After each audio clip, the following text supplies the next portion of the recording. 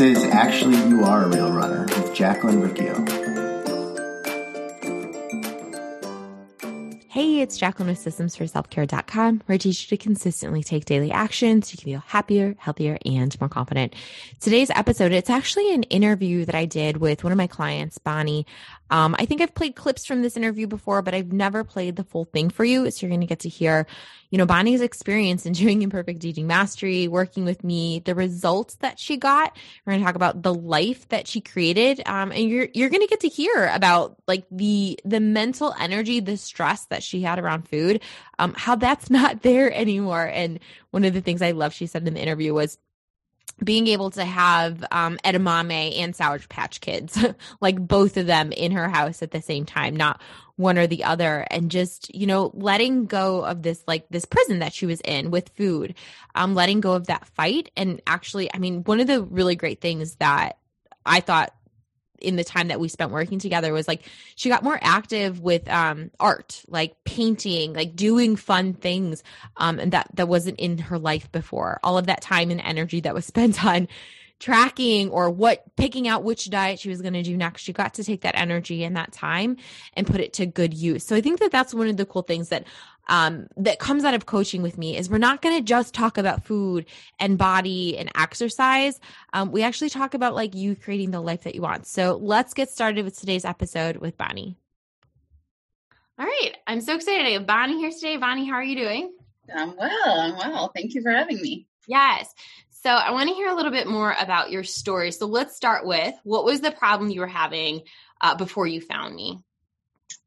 Like many people, I was a serial dieter. I've been on a diet since I was probably like 12 or 13 years old, maybe even earlier. And it was a history of restriction and then binging and just always feeling like if I could just be better at this and if I could just find a way how to deal with how hungry I was, I would be able to do it all right.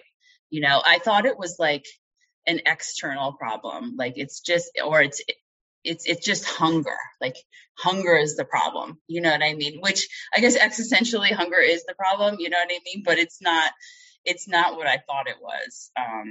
Just denying myself of pleasure my whole life and constantly having thoughts revolving around food and macros and just the next diet over and over again, to the point where I was starting and stopping like 3 or 4 diets in a week. Like that's how I wound up, and I wound up with keto and even entertaining carnivore. And like now when I look back at that, I'm like, that's so insane. You know what I mean? Just even thinking that would work is just, yeah.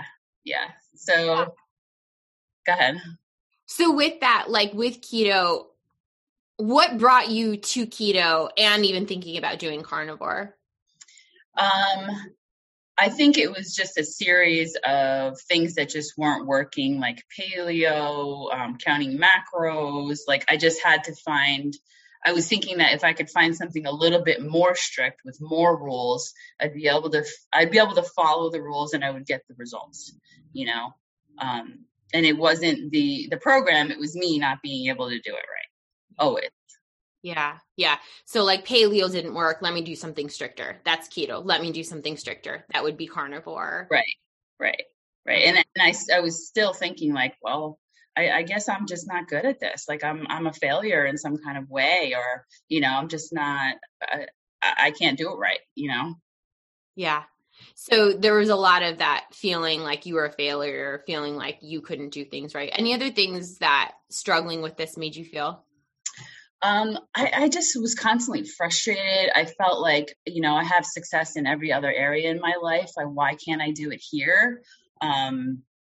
Just waiting for my life to start and hating my body, things always thinking about how I didn't look good and not having self-confidence, and just always feeling like I was in a prison and didn't really know how to get out. Like it was full of guilt and shame and just a really low vibe way of living. Since you were 12. Yeah. And it was so second nature. It just was part of who I was, and part of almost everybody I knew that's just what you did. You always tried to be smaller, you know? Yeah. So sad. Yeah. It's hard thinking about that. Take me to a key moment when you realized that this problem was starting to be solved. The first one, I have a couple actually that would fall into that. I went to go get a coffee at a cafe once, and one thing I would never do is first of all, never put anything in my coffee. That was just like, no way. I'm not going to waste calories on that. When I really like to put stuff in my coffee, I don't like black coffee. And so I got a coconut bar, which is another thing I would never do, is buy like a little snack or something in a cafe. So I decided to get it, and I took a bite of it, but that was getting in the car. So I went home, put it in the fridge, and completely forgot about it for 2 whole days until I looked at my fridge and I was like, that's the first time that I've ever forgotten about food. I was never that type of person. I would always have it in my head, like, go in and get the cake and edge it off so you don't have to take responsibility for eating the slice because you don't feel like you deserve it, So there was a lot of little moments like that. Being able to make brownies and not have that turn into like an all-out binge, like allowing myself, yes, you can lick the spoon, you can have 1 or 2 brownies, and it's okay, and having them in the house and not feeling like, I have to eat them morning, noon, and night, Yeah, it's starting craving healthy foods. I think that was another thing. Instead of feeling like the mindset where I should do this because this is what somebody who wants to lose weight eats. Like, I should eat healthy so that I can lose weight. Not I should eat healthy because I want to feel good and I want my body to be healthy, and for that alone, that was a huge shift too, for sure. Mm-hmm. That's how you think now about eating healthy? Is it feels good, not the I should? Yeah. And wanting healthy foods. That was another thing though. So the whole dessert thing was a big problem for me. It would trigger binges because I would never let myself have one. And now just being able to have like a Snickers bar for dessert, which back then I never would consider buying one of those, like, no way, I can't have that, and being able to have that, not have anything happen afterwards, just eat it, move on. And sometimes a key moment also was having the Snickers bar in the freezer and actually choosing fruit, because that's what I felt like. I didn't feel like the Snickers bar. I didn't really want it. So that's another thing, like just not wanting things. I felt like a while ago, I just wanted everything. I always wanted. It was always like more and more and more because I was in such denial, and depriving myself of so many things. You weren't allowed to have it then, or there was shame and guilt around having it. So it just kind of like ramped up how much you wanted it. And now you're allowed to have it. Right. And then that turned into just kind of eating all day long, but not like eating standing up or just taking a bite of something. Almost like, I was trying not to acknowledge it. I just, I wanted it, but I didn't want to want it. Yeah. Mm-hmm. What, so you said about the Snickers. So in the past, if you had a Snickers, what would happen if you did decide to get something at the coffee shop or have a Snickers? In the past, what would happen after that Snickers bar? And like what happens now? I would probably go to the grocery store and buy everything that I was craving, like from soup to nuts. It would be something salty and chips and ice cream, and then ordering out. Like it just never stopped there. It was always the opening up the floodgates, because for a second, I actually felt like I was giving myself what I wanted, and I didn't want that to go away. Yeah.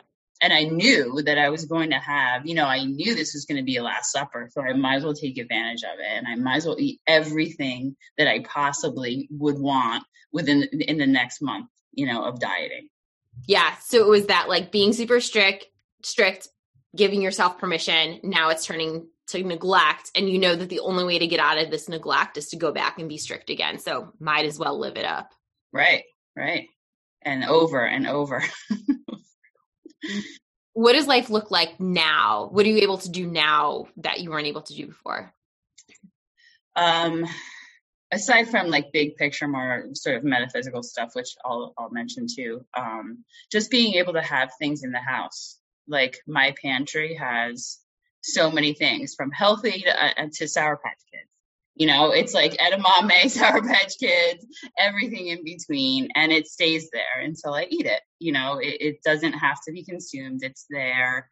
Not having to think about, like, in the past, I think whenever, you know, any of my friends would invite me to dinner or anything, like the first thing in my head would be like, oh my gosh, what am I going to eat? What, you know, or let's go to a restaurant that I know they have a salad, or, you know, paying $20 for salad. You know, just always being so hyper focused on what's the food situation going to be like, instead of being like, oh my God, you know, I really want to see that person. I haven't seen them in so long, you know, and having it just be about that. I think there's a lot of peace and relief in being able to trust myself with food. I really enjoy the extra mental space I have now. It's really relaxing and peaceful and rewarding to make my life more about anything but food, you know, enjoying things I like to enjoy, being happy, just generally happy, you know. It's changed in so many ways. It's on a bigger level. It's a lot more self-confidence. I feel myself being able to speak up, to enforce boundaries. You know, it's a lot that comes along with food. You know, at first you don't realize the tie, but it's really reflective of how you're living your life in many ways, the way that you handle food, you know? Mm-hmm. Yeah. And we think it's that surface level thing, that calories or macros or the food plan, or even like the 5 Ps, that's going to solve it. But it's like, what's going underneath, what's below. Right. Right. And I never realized the tie, you know, how you do one thing is how you do everything. I guess I've heard it said like that. And I think that's a great way to capture it. It's certainly true with food, I think, maybe more than anything else. Mm-hmm. Can you share a little bit more about the art that you've taken up? That was something that we talked about. So like you said, food used to be this thing that constantly running in the background, and now that's free. Like, what are you able to do now? I draw or paint every single day now, and I haven't done that for so many years. It's almost like I'm a child again, because it's been so long since I've been able to do something like that I love. It's so rewarding, and I think even my mom sees it. She said to me the other day, "I'm so happy that you're making art again." You know, such joy. Yeah, it's great. It's like reviving my spirit, I think, and you know. I've told you before, I'm injured now. I can't walk for a while. So having hobbies like that is really making it easier to move through this period. So yeah, I'm grateful for that, for sure. Yeah. Any other specific results that you can share? Well, I've lost weight. You're not walking right now. And I'm not even walking. Can you imagine? Like that is something I never thought. And that's actually another good point. Because, you know, we started working together before I had this injury. I never expected the path of recovering from an injury to look exactly what it looks like now for me. It's doing this work with you has allowed me to move through this time with such equanimity and grace, and focusing on being healthy instead of worrying about what is my body going to look like. I'm going to gain weight. Like, how am I going to get the diet food that I need? And, you know, just being so consumed with that. It actually it's been a great time in my life. And that's a paradox, right? Like who would say that? But just living with this kind of peace is, it's more than words can even capture, to be honest. It's amazing. I feel like I got my life back. Like, I feel like I searched so long for the diet that would solve my life. And I finally found the key, and it has nothing to do with a diet, you know? Yeah. I know. I almost started crying. Yeah. Sorry, I'm crying right now. Yeah. Amazing. What would you say to someone who's on the fence about working with me? Well, first of all, don't be on the fence. That's dangerous. No one should be on the fence. I would say that, if you were like me and sort of at your last resort and just so exhausted and almost willing to just throw in the towel, that, this is the best decision you could ever make. It is the best investment you can ever make if you really want to change your life and start living your life. This is 100% necessary. I would have paid way more even. I mean, it's changed my life. You've changed my life. Seriously. I was crying the other day. If you want your life back, I would say definitely move forward.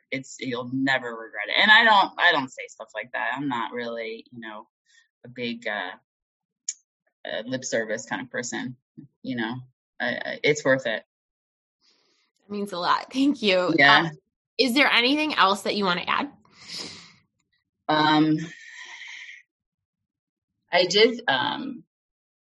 Where is it? I wrote down a quote the other day, and I think it's good for here. You realize that all along there was something tremendous within you, and you did not know it. And I think that's what I'm discovering, the joy of being alive and not being burdened with such heavy emotions, Yeah. Amazing. Thank you, Bonnie. You're welcome. Thank you. Thank you.